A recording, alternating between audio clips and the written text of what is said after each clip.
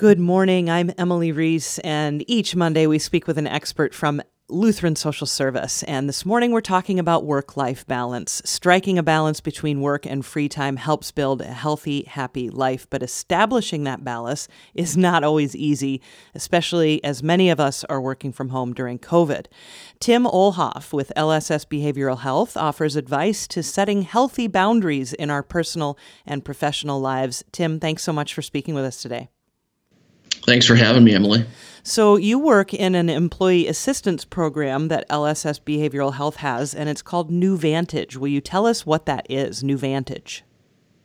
Sure. So New Vantage Employee Resources, it's an employee assistance program. It's essentially a set of services that we provide to employees and managers of our contracted customers, precisely for the purpose of helping employees maintain work and life balance, so that if they're experiencing personal problems or work-related stresses, we want to give them assistance so that they can kind of bring their life and their work back into balance.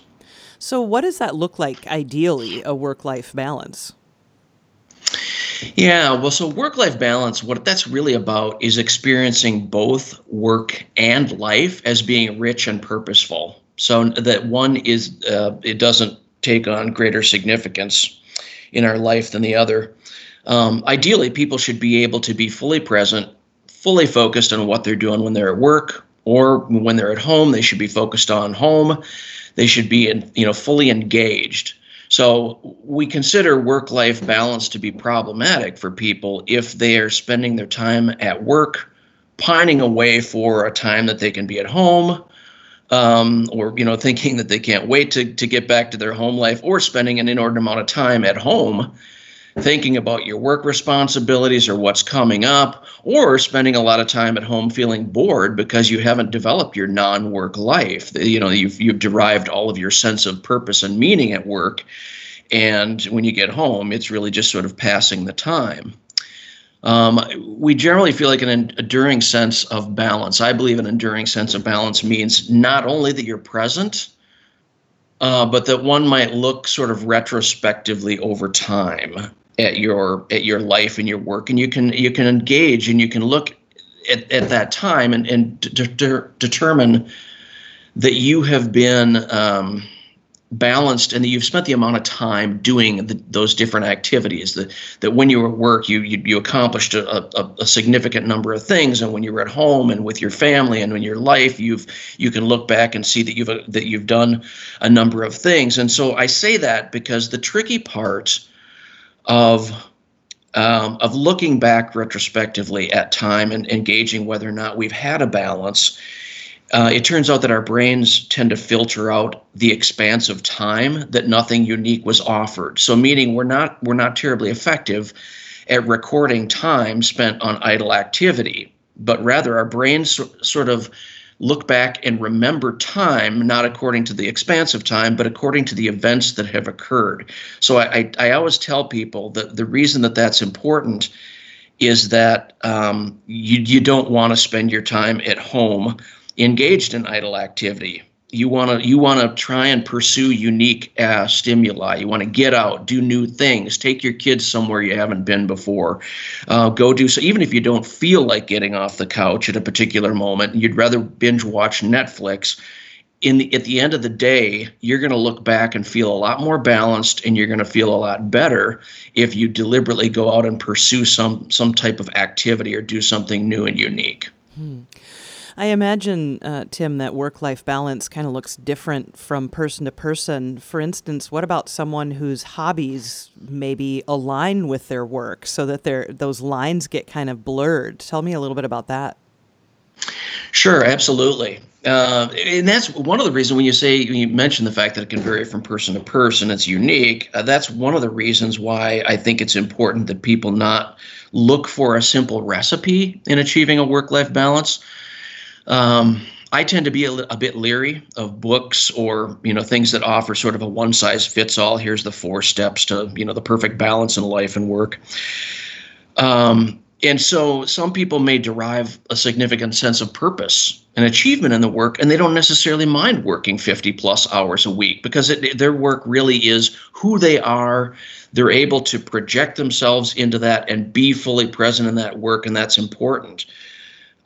Because that, part of that their avocation fits with their work.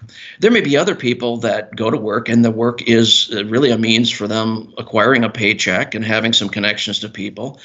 And they have a number of avocations that provide them with a great sense of meaning, and they'll feel robbed if they don't have sufficient time for, book club and sports and activities with kids and family get-togethers and the like. And so, I think what's important is recognizing that the fact that it can vary and that that's fluid. People need to be able to look at what does balance mean for me, and that's not necessarily going to look the same as it does for someone else, and be aware that other people might not understand. If you decide that you really need to spend 60 hours at work because it's so important to you, other people may think that's crazy, or vice versa. Mm-hmm. How has COVID-19 affected the way that people set boundaries between work and life? COVID-19 has had a significant impact, as you can imagine, on the work-life balance. It's presented a number of unique challenges for people in achieving work and life balance. For some people that are working at home, they might feel that work is running into their life completely. For people that achieve balance by throwing parties every weekend or, enjoyed sports that brought them in close contact with other people, they may be grieving and frustrated about the fact that they can't continue to pursue those activities. Another challenge that is presented kind of by COVID-19 is that there's some people who have been furloughed or downsized, and they may feel like I should just consider myself fortunate to have a job right now, and so I'm not going to worry too much about whether or not I'm balanced. I'm going to just try and maintain my employment. Mm-hmm. And there's other people that have been furloughed who are frustrated because the work provides a great sense of accomplishment and purpose. So I would say that what it has done is it's provided a whole unique set of challenges, but it's important then for people to say it's now a new day and I need to reestablish what my work-life boundaries and my work-life experience is. What tips do you have for people maybe working from home for the first time ever and struggling to keep that balance?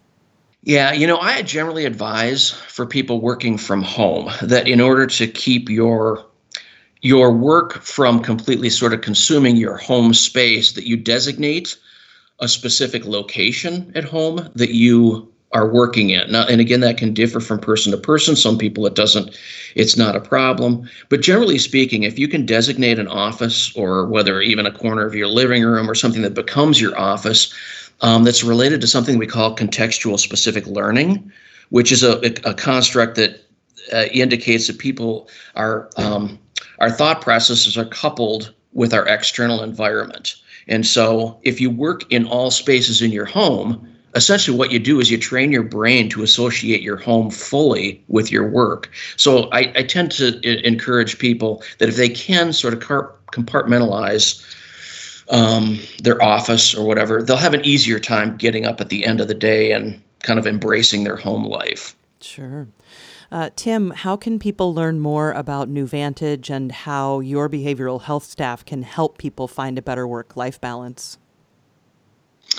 People can reach out and contact us anytime. They can find us at the Lutheran Social Services website. It's lssmn.org/NewVantage, which is NUVANTAGE. You can also reach our counseling folks by going to lssmn.org/counseling.